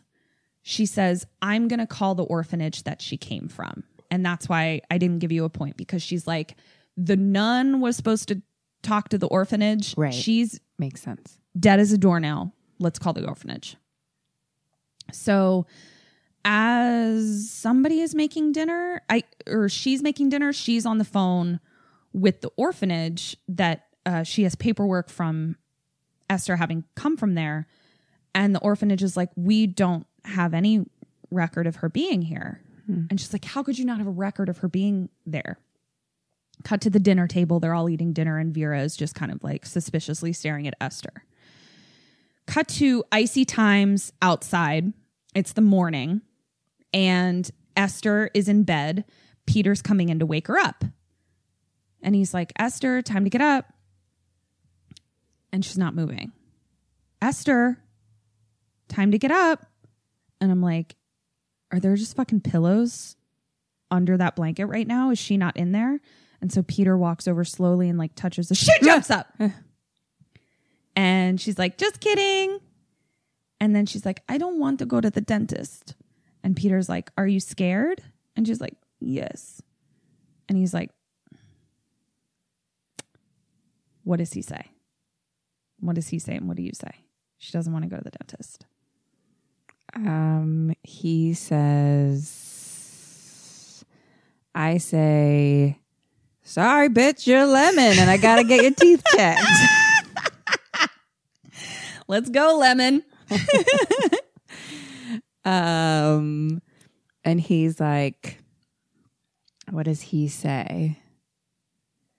He says, I'm gonna, fuck. I guess he says, I think he says that it's gonna, I think he says, you look at Ben's face. I think he says that the dentist isn't scary and still has her go.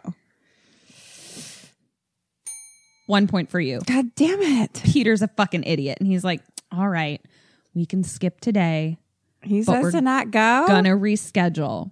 Oh, because I was like, he's still a parent. You still need to go to the dentist. I guess he says they're gonna reschedule. God damn it. And so Peter lets her skip and says, we can skip if you come downstairs and draw with me. And because I guess for Peter, like he's like responding to trauma. Like he's like this is really traumatic. I don't disagree. I'm just like, yeah, but it's a creepy crap bag. Like, please know that this is a creepy crap bag. Yeah. Vera is the one driving the other kids to school. Esther, I guess, was staying home because she had a dentist appointment. Oh. Daniel and Max still have to go to school. So it was like, Peter, you take Esther to the dentist. I'll take the kids to school. So before she drops them off, Vera's like to Max and Daniel, how's it going with Esther? And both kids are like, good, fine, great, perfect. Bye. It's awesome. But it's good. She's perfect. We love her. Goodbye. And Vera's just kind of like, okay. But both of the kids like don't, she can read them. Yeah. So back at home, it's just Peter and Esther. And Peter is maybe an architect or something because he's like doing drawing. I don't know. And she's painting. And she's like, I like it being just two of us. Mom doesn't like me. Mm-hmm. And Peter's like, no, she definitely, she loves you. You're just as much a part of this family as Daniel and Max are. And she's like, what? And he's like, why don't you do something nice for her to show her how much you love her? And Esther's like, I like that idea. Cut to nighttime. Let me kill something and put it on her pillow. Ooh. Close. Vera's making dinner. Esther comes in and she's holding something behind her back. And she says, I did something nice for you. And she pulls out a bouquet of over a dozen white roses. She cut all the flowers off of Jessica's grave. Vera loses her fucking I'm losing my mind right now. Just thinking about it. Yeah. Loses her mind. Wow. Grabs Esther's arm and like shakes her and is like, why would you do this? Peter's watching the whole thing. He knows that she was just like trying to do something nice. And Vera is losing her fucking mind. And Peter like understands how traumatic this would be for Vera, but is just like, it was my fault. I told her to do something nice. At this point, Esther has run away upstairs. Cut to nighttime. Vera is just sitting in front of Jessica's grave in the greenhouse, sobbing. Esther, it's even later at nighttime. Esther is in her father's workshop. She grabs a screwdriver and a rag. She wraps the screwdriver in a rag and then puts it in her mouth and bites down. She then puts her arm into a vise. And she turns and turns and turns and turns until snap! She breaks her own fucking arm. Jesus fucking Christ. But it's like, she's biting the thing. Goes upstairs, lays back down in bed. Daddy, my arm still hurts. Peter comes in and the bone, like he can see where the bone is broken. So he takes her to the hospital. Brings her back home. Cut to like he brought her back home. Her arm's in a cast.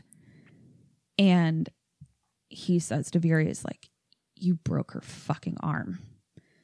And Vera's like noticeably shaken, but she's also like, I know that I didn't grab her that hard. Like, that's impossible. And Peter says, you should sleep downstairs. Esther says she's too afraid and wants to sleep in the bed with me. Oh my God. Creepy crap kids. Yep. Oh my God. Cut to Vera at a liquor store. Oh, fuck.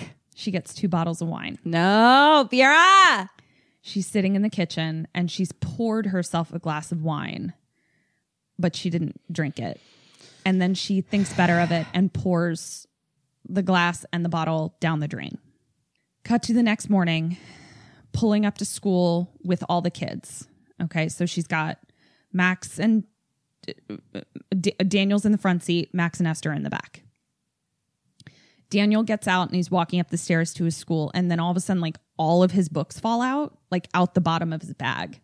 And so Vera gets out really quick and she's like, what the fuck happened to your bag? Like, she's like, Daniel, you dropped all your books. And she's like looking at the backpack and she's like, we just bought this. Then we see that Esther has gotten out of the car, gotten back into the driver's seat. She puts the car in neutral and releases the parking brake. The car, with Max still in it, starts rolling down a hill. Now, you'll need to picture this for your next question. So, to get to the school where she's dropping Daniel off, she had to drive up a slight hill. At the bottom of that hill is a perpendicular road. Mm-hmm, okay? Mm-hmm. On the other side of that perpendicular road is a snow hill, snow embankment or whatever. But it's a busy road, both roads. There's cars, there's people. It's not a not busy road. Mm-hmm. The car is rolling backwards. What do you do and what does anyone do? Vera, Max, person on the street, you can answer as anyone. What do you do? Jesus, what does anyone do? Christ. And it's icy and in neutral and rolling down the street on a hill. Okay. And I'll tell you right now, I know what is done. I don't know what I would do. So I'm curious. I, as Max, I'm going to get in the front seat and hit the brakes and try to get control of the car. Okay. She's still in a booster seat. Like she's strapped in. I'm not saying she couldn't get out of it, but she's not a full grown person. Okay. And I don't know that she would even know, I don't even know if she knew what a brake was or if she could reach it. Okay. I, as Vera, am going to, I think I'm going to run. Oh, fuck. Is the perpendicular road close-ish? It's about a block away. She's rolling about a block. Okay. Or block and a half. I'm going to run to that road and try to stop all the traffic. Okay. For the car to kind of be able to go through there. Okay. That's what Vera does? Okay. That's what I'm going to do. That's what you're going to do. Okay. Vera screams for help and my brain is mush. and people run and stop the car. I don't know. Other parents. I don't know. That's 1.5 points. Oh. You got a half point, 1 point for Vera, half point for you because sure, but you couldn't run that fast if you tried. Yeah. But what else are you going to do? Just watch it. So half point for you. One dude actually he tries to catch it because he's further down the road. So he tries to catch it, but he can't, he grabs the door and can't get it, but then is hit, he can't keep up. So luckily the car is rolling down, barely is missed by cars driving perpendicularly and is stopped by the snow. Cut to the doctor's office. Peter and the doctor are talking to Vera and they're like, you're fucked up and you're drinking again and you're going to rehab. And Vera's like, I am not drinking.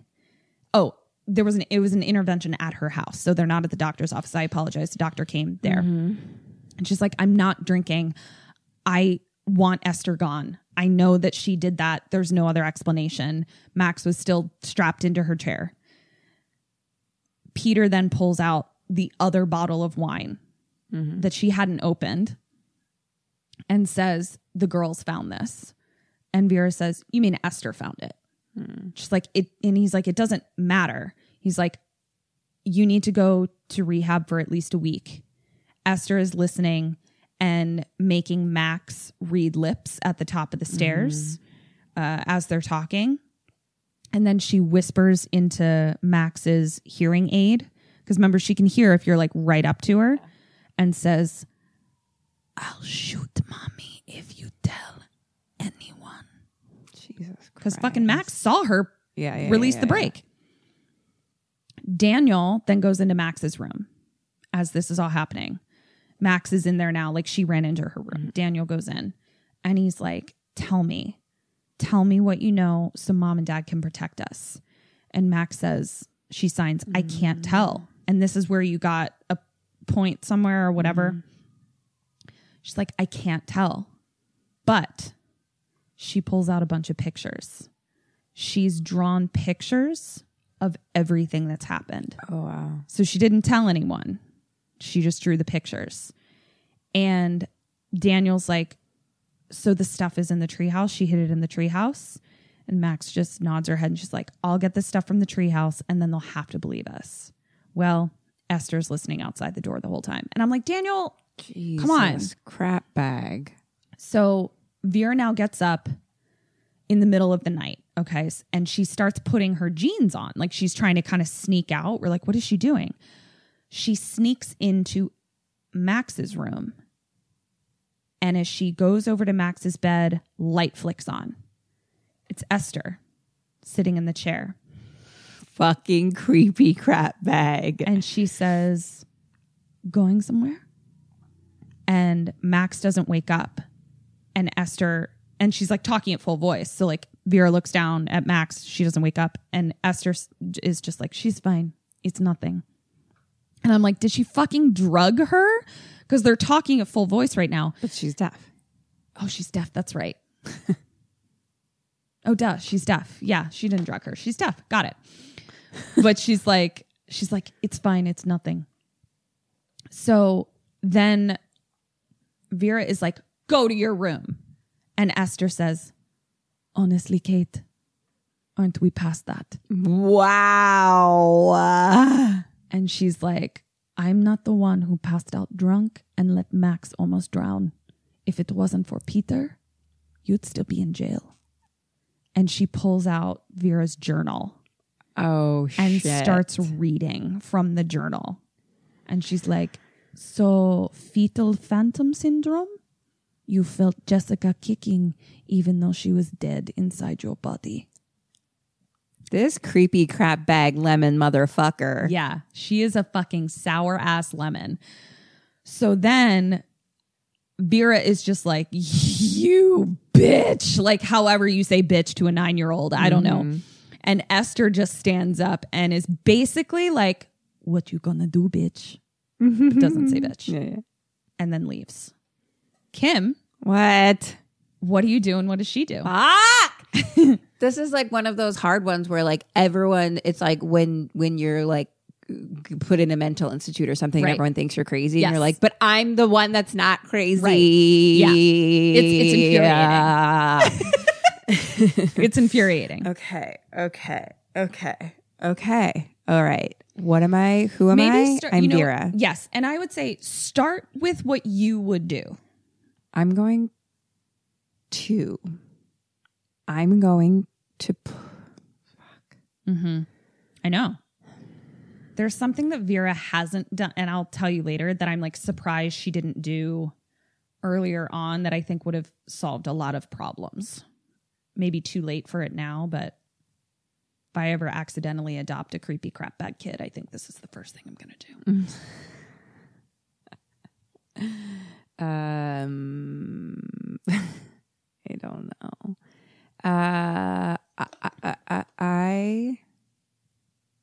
Wow. I'm going to. Do you want one of my clues that you hate? Fine. She goes to find something that she previously knows Esther has. Okay. She goes to find that Bible. Okay. And investigate this bitch. Okay. And where she came from. What do you do? Let's make some lemonade out of this bitch. Yeah. I'm going to You're like, I'm going to leave. I'm going to start a new life. I know, right? Leave everything behind. I want to take her back to the orphanage, but I'm like even nervous about doing that. Like here's what I'm going to do. I'm going to take a little bit of melatonin. Oh. Sleep in something. Okay. I'm going to put it in her milk. Oh, okay. I'm going to make her take a little nap. Nappy poo. While she's napping, Mm-hmm. I'm going to drive her back to the orphanage. Okay. I'm going to wait till she wakes up. Uh-huh. So she's a little fucking monster again. Uh-huh. And then I'm going to give her back to the orphanage and say, we are no longer doing this. She is yours. Goodbye. That's 1.5 points. I gave you a half point because, yeah, you got to get this bitch out of your house. Mm-hmm. I think you're going to need to like have some sort of proof that she's a creepy crap bag. So I'm surprised that she hasn't installed cameras at some point in her house. Yeah. That was the thing where I was like, I would have done that probably back at the possibly pushing a kid off the slide point. Yeah. That's a good idea. What does she do? She goes into Esther's room and she gets the Bible. Meanwhile, when she snuck into Esther's room to get the Bible. Meanwhile, Daniel has gotten a crowbar and is sneaking into the treehouse to pry open the lock. Mm-hmm. Vera finds the journal Bible stuffed into a stuffed animal. So it's no longer in the drawer where she kept it because Esther knows that she found it there. So she stuffed it into a stuffed animal. She opens it up and the Bible has pictures in it of a bunch of dad age people, dad type people, along with, and then on the back, she turns it over and it's a Bible from the Sarn Institute. So she decides to call the Sarn Institute and she's like, I'm looking for information about an orphan that came from your orphanage, this many years ago. Mm-hmm. The person that picks up doesn't speak English. So she's now trying to be like, is there anyone who speaks English? The grandmother is watching from the couch this whole time. I guess the Peter probably had the grandmother like, can you be home when Vera's home? Because what the fuck? Interspliced Daniel going to the treehouse. Back to the Russian-speaking person who doesn't speak English has brought an English-speaking orderly to the phone. And she's like, great, can you tell me what records you have on an orphan that left your orphanage? Her name is blah, blah, blah, blah, blah, blah. And the English-speaking orderly is like, we don't have anyone like that came from here. She's like, that's impossible. Like, she has a Bible from your orphanage. And he goes, well, we're not an orphanage, ma'am. We're a mental institution. And she's like, what the fuck? Back to the treehouse, Daniel finds the cubby. Esther's right there. She then opens up a bag of stuff and dumps it on the ground and is like, looking for this? And it's like the cloth, like it's like a bloody clothes, bloody cloth, the hammer, all that stuff. And she drops it all on the floor and then she takes out a bottle of kerosene and just starts spraying it. And as she's spraying it, she's saying, it won't just be me that they take away. They will take your sister too. She was there. She said nothing. Mm-hmm. And she's like, we need to just get rid of all of it. And so she fucking lights a match. The shit goes up like kindling. And Esther just sneaks down the hatch. And between the hatch and Daniel is a blazing fucking fire. Mm. Like he's truly fucked. Esther is now down on the ground, just watching the treehouse up in flames. Back to Vera talking to the institution.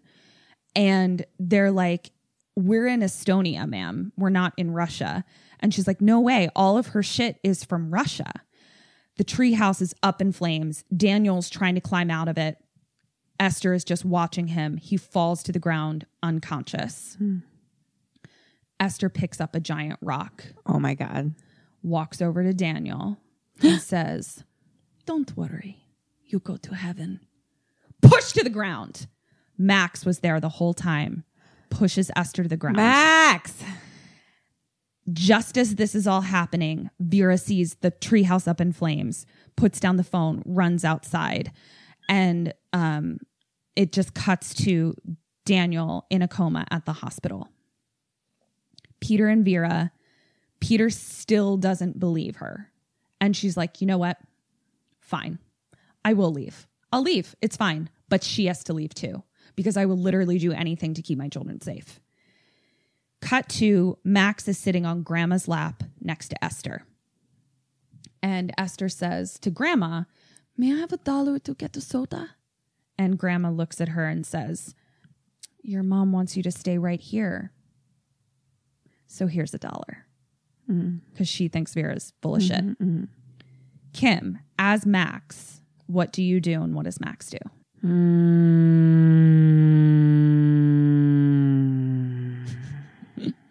Wake up! I'm going to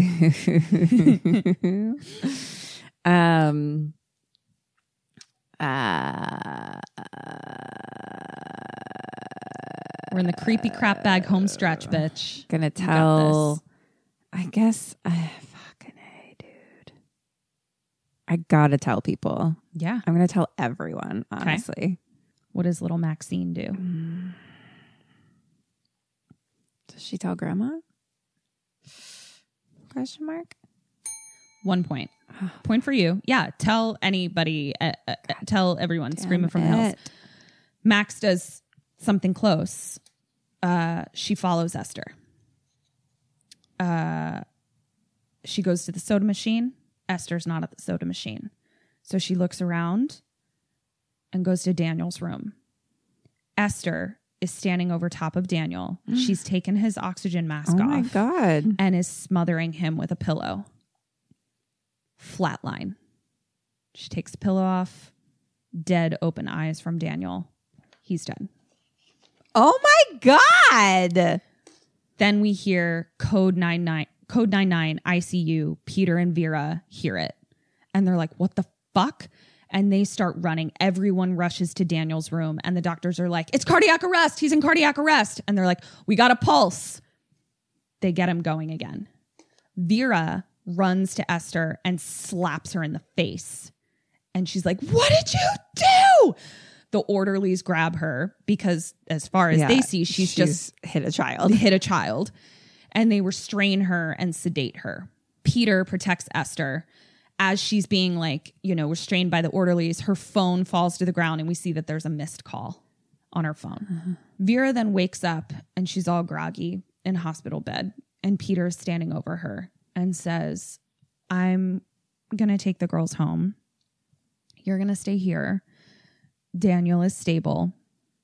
And she just is, and Vera's just like, I don't want her near Max. And then passes back out. And we just see Peter leading Esther out of the room, who looks back at Vera. Cut to Peter tucking Max into bed, takes her aid out, puts it on the end table. Esther signs goodnight to Max and leaves. Peter then tucks her in and he too leaves. Esther's gone to bed. Peter goes downstairs to the couch and opens a bottle of wine. Now we see that Esther has not actually gone to bed. Peter's downstairs drinking. Esther is in their room. And she's trying on a bunch of Vera's dresses. And she's like cutting one up, like cutting it shorter and stuff. I'm concerned. And we see that Peter has finished the bottle of wine with the quickness. Here comes Esther. And we just see from the waist down that she's wearing a black lacy dress that she's like cut to fit her. I'm concerned. And she's carrying a knife in her hand. And she's walking towards Peter, who's almost passed out on the couch. And he kind of wakes up and he's like, what do you? And she puts a cheese plate down. Looks delicious. All different kinds of cheeses and fruits. Cheese, good. And then we pan up to her face and she's got makeup on. And her hair's done.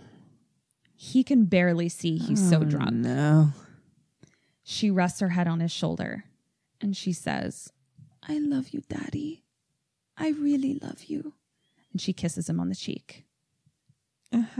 Then she kisses him again on the cheek. Oh, God. Kisses the corner of his mouth. Mm-hmm. Then she kisses. What the fuck are you doing? Oh, good. Peter kind of comes to. And she says, you said you loved me. And Peter says, oh, honey, you're so confused. That's the way Vera and I love each other. That's not how a daddy loves his daughter. And she is like, I just don't think anyone respects you. And I think about what you need. No, stop! He starts crying because he's fucking wasted. I mean, he drank that bottle in like 2 shakes of a lamb's tail. He just starts crying and he's just like, I'm so worried about Daniel. She starts calling him Johnny. I love Peter Sarsgaard crying too. Oh my God, he's great. He's but it's like actor. drunk. It's drunk crying, and it's like where you're just like, oh, keep your wits. Can you? No, go, I know, but can like, you go he's ahead just and like grab? such a good actor. Oh my God, he's like, he's amazing. But I seriously was just like, can you like please go collect your wits, sir? She subtly starts calling him Johnny instead of Daddy. His name is Johnny, and tells him that he's very handsome. Mm-hmm. He kind of snaps out of it again and is like, what the fuck? And he's like, that's very inappropriate, Esther. And she's like, stop talking to me like I'm a child. And he like is drunk and just like loses, and he's like, we're calling Sister Judith about your future in this house because I can't do this anymore. At that point, we're back in the hospital with Vera, and she gets a call again on her phone. It's from the Sarn Institute. And she picks up the phone, and the person on the other line speaks English in a Russian accent and says, get your family out of the house. That's not a little girl. What? That's a 33-year-old woman with a rare hormone disorder. It is basically, there's a term for it. We can talk about it in a postmortem because I can't remember the term, but it's basically proportional dwarfism. So like you can pass as a child because you don't have, your proportions are completely correct. Your growth is stunted. So the doctor's like, does she have scars? And Vera's like, no, she has no scars. This can't be real. She doesn't have scars.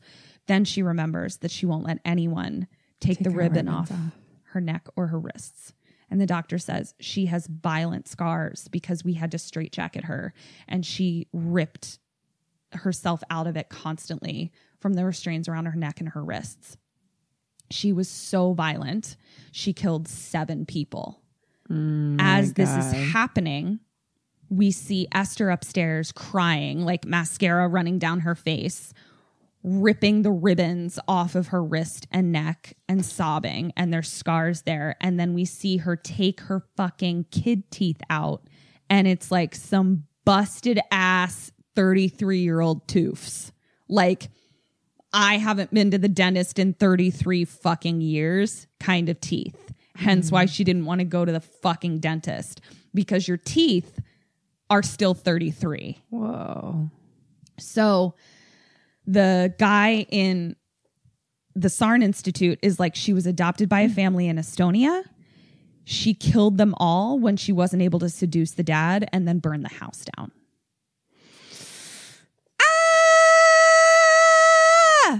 Alert! Alert! What do you do? What does Vera do? I sent this lemon away long ago. You're still in the hospital. Okay. You have your own car there. Okay. Daniel's in the hospital, so he's safe. I'm going to be like, okay. I'm going to be like, I need you to call my husband and tell him this information. Okay. Because he's not going to believe me. This is you? Yes. And then I'm also at the same time going to go home. I'm going to fucking leave. I'm fucking piecing out of this hospital, going home immediately. I'm going to call the police, actually. Okay. I'm going to tell Sarn Institute to call my husband and tell him this information. I'm going to call the police and tell them shit's happening at my house. They need to go. They don't they're going to go regardless. And then I'm also going to race home as quickly as possible. Okay. And do I have to say she things? Mm-hmm. She, I think she should call the police too, and also goes home as soon as possible. This is, and you'll have to do this math for me. You got 3/4 of a point for you, garbage, and a half a point for Vera. So that's garbage. Is that one? That's 1.5 points. Okay, 1.5. Okay. What did you say?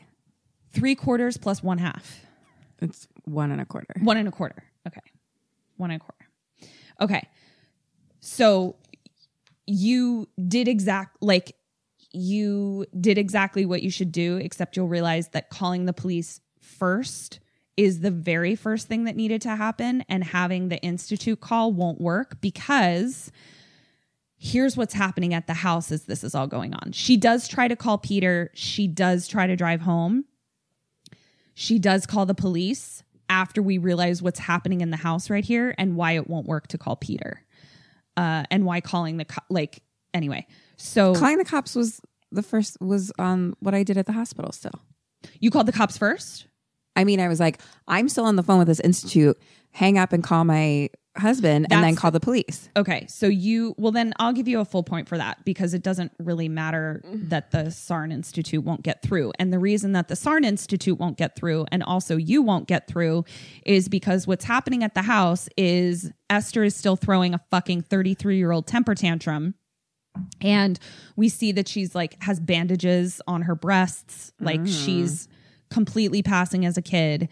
And she goes downstairs and has done something to the fucking fuse box. And so all of the power goes out. Oh, and she's also destroyed her room. Max wakes up because something is weird. Her aid is gone, her hearing aid. Peter comes once the power has gone out, Peter goes into Esther's room to see where she is or what the fuck's going on. He can't find her. But he flips on the black light. I guess the black light is battery powered. Yeah. And he shines the black light on the walls. So we see the painting that we've already seen where it's demons and dead people. All of the paintings all over her wall have secret, terrifying messages on them. So a portrait of Vera has a knife sticking out of her head. Oh my God. And then behind the paintings, so the paintings are all fucked up, but then behind the paintings, she's painted her walls with people fucking. Oh my God. A 10-year-old can't paint these. They're really good pornographic paintings of people fucking and stabbing and shit like that. And Peter's just shit, crap, bag, kid, and also is drunk. Now Vera is in the car and she's calling the house. Not going through, power's out, nothing's going through. Peter picks up the phone, power's out. Peter goes down to the basement, sees that the fuse box is destroyed. Vera is almost driven off the road because she's using her phone. Don't use your phone and drive, kids. Peter's in the basement, Vera in car. Now she's trying to call 911 because she can't get through. So I guess for me, my first thing is to always call 911 first. And I feel that was her concern, because if she had called 911 first, it would have bought time and it wouldn't have mattered that the power went out. But it wasn't until she couldn't get a hold of Peter that she called 911. So Peter's now with a flashlight looking around the house, and he feels a thud in his back. And then another thud. It's not a thud. He's being stabbed by Esther. Oh my God. Who looks like a fucking 33-year-old woman now. Oh. Because she's, she's got boobs and her teeth are busted, and she just isn't carrying herself like a 9-year-old anymore. So she just looks and she unfortunately is a reverse Sammy, because she stabs forever. Oh no. Max sees the whole thing. Oh, no. Vera's driving. Max goes and hides in a closet. Vera drives into her house. Oh my God. Through the walls into her house. Runs in, finds Peter dead. Oh my God. There's no he's dead as a doornail. She's looking around the house. She picks up his flashlight and she's looking around the house. She's trying to find the kids. She hears something behind the curtain. She's in the bathroom. Like she's in like the bathroom of her bedroom kind of. And there's a window outside and she's knocked backwards. Esther was standing outside and shot her through the window in the shoulder. Oh my God. And Esther now looks 30-3. Max kind of sneaks out of the hamper and like goes somewhere else. Vera gets up and goes into the bedroom part and sees that there's like roses and candles on the bed. Oh, creepy. Esther comes in looking for her in the bathroom where she knows she shot her and she's not there. So she goes into the room and doesn't see her anywhere. But she sees that the door to the balcony is unlatched. And she's like, she's out on the fucking balcony. So all Esther does is just click, locks the door. Vera is hiding on the balcony in the snow. Max is trying to get away, but like makes a noise. And she's trying to hide in the greenhouse. Now, the greenhouse is on the first floor. And it's got kind of that like half-domed roof. You know how like a greenhouse obviously is just all windows. So from where Vera is on her balcony outside of her bedroom, she can actually step down onto the glass roof of the greenhouse. So she does that. Vera sees Max hiding in the greenhouse and signs to her through the window that she sees Esther coming because she can basically bird's eye view the whole greenhouse. Esther hears her on the roof and shoots, misses. She's about to find Max, but Vera realizes that where she shot, the glass is now weak. Right. And so she falls through the glass and lands on Esther. Esther's knocked out. Max comes in and like the poor, like a kid who can't express themselves in words when they cry, it's like almost, it's like worse because it's just like this sob without being able to say anything.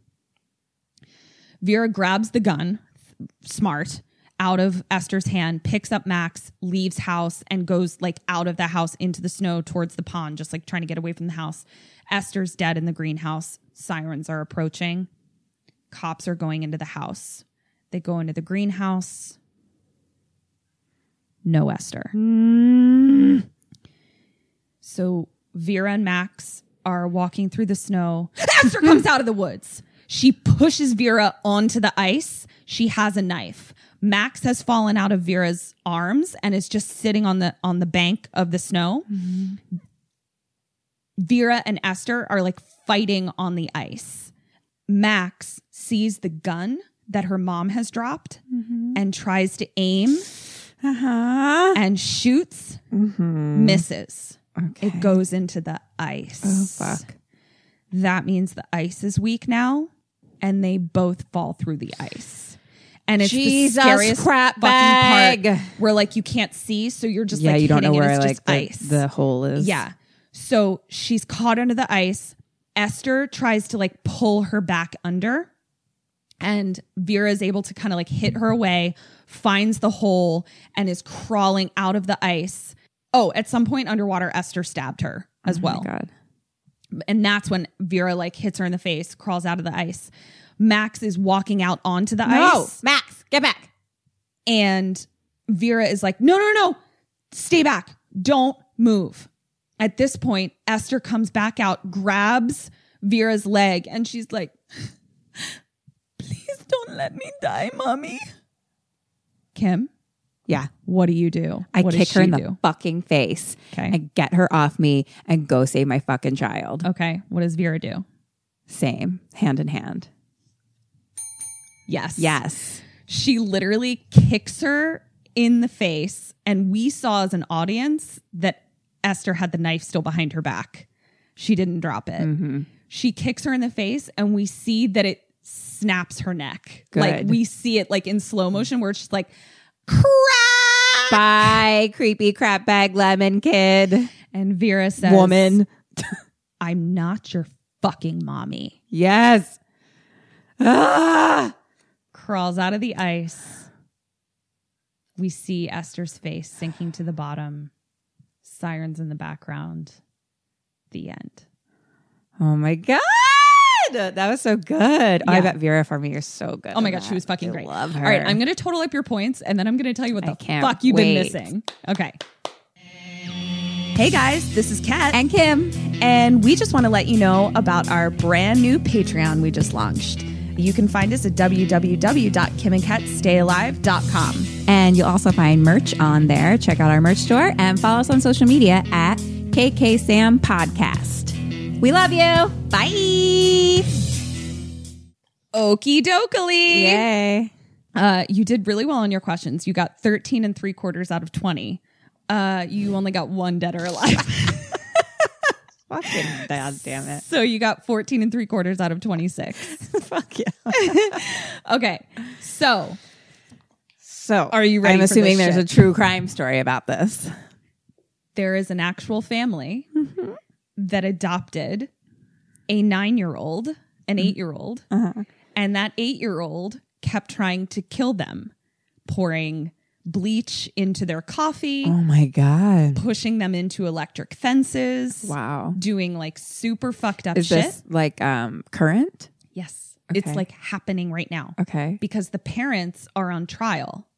Because they are so Karen, you'll be able to listen to this. Karen was extremely careful to say this news story is only written from the perspective of the foster parents. We have not gotten a statement from let's call her Esther because I can't remember what her name is because she's missing. She's gone. Oh shit. What the foster family says, they are an extremely experienced set of foster parents. Right. They've had lots of foster kids. It's their life's passion. They said they adopted this little girl from maybe not from Russia, but they adopted this little girl. Behavior started getting fucking weird. They took her to the doctor and the doctor was like, this bitch's bones are old. Turns out at the time that they adopted her at 9, she was actually 18, or like my math may be kind of off. Yeah. But they still were like, okay, you're a creepy crap bag adult, but we agreed to foster you. I think they adopted her. So they were like, you're still our responsibility. So they set her up in an apartment because she's 18. Oh my God. Bought her, furniture. And then we're like, peace, lemon. Live your life. And move to Canada. Oh my God. Since then, the couple got divorced. And now that orphan is now trying to, again, live as a child. And is like, they abandoned me in an apartment. But then fucking disappeared. So now, like, the parents are basically like, we did everything we could. Like, this is an adult though, and she was trying to kill us. Yeah. So like that's where we are, that this is actually happening, and they can't investigate the girl because she just disappeared. What are they on trial for? Neglect, abandonment, and neglect. But she's an adult. But they don't. There are two. So they have a doctor that said she's an adult. There's other records that say she's 9. Weird.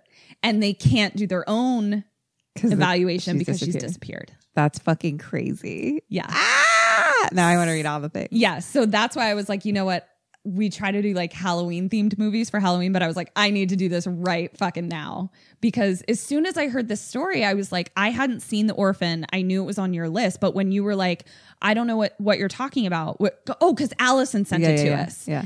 And I was like, we got to do this. And if I've heard it and Kim hasn't, then I've got to do the movie. Creepy. Isn't that crazy? And I'm just like, oh, that's terrifying. Gosh. I'm like, I want to foster kids. Ugh, it's so scary. But they might be. Yeah, you don't know what you're going to get. You might get a 30. I mean, you don't know what you're going to get out of your vagina either. I mean, really. You truly don't know. You could get a creepy crap bag right out of your vagina. Right out of your own vagina. Yeah. That's crazy. That sounded like a really good movie, though. That sounded really fun. It was. I mean, it was good because like the little girl. I guess it got mixed reviews, but I really liked it. I liked it. You know, Peter and Vera are obviously amazing. Great. And frankly, the little girl who was played by a little girl, I assume, was great. She was phenomenal. Wow. She was phenomenal, especially at the end where I was like, bitch, you're 33. Now she's an adult. That's creepy. It was awesome. I'm scared of that actress. The little girl Max was great. Daniel, like everyone was just really good. Yeah, it was crazy. And it seriously was like, it seems so far-fetched. I feel like at the time that it came out, people were like, come on. A 33-year-old passing as a 9-year-old, cut to present day, and they're like, so this 33-year-old was passing as a 9-year-old. Isn't that crazy? I don't know what's on. What was that sound? I don't know. I'm going to try and recreate it. Creole.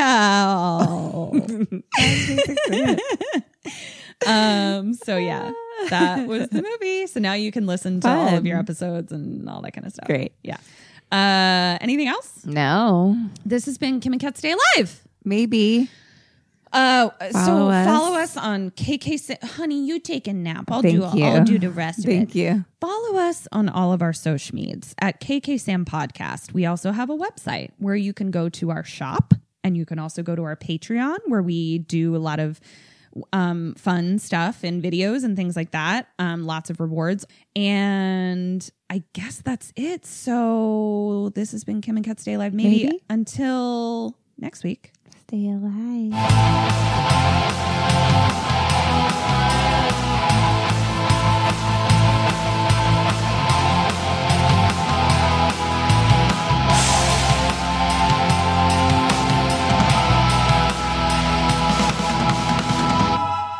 Ghosted me. I'm done. Thank you for listening to the Dread Podcast Network.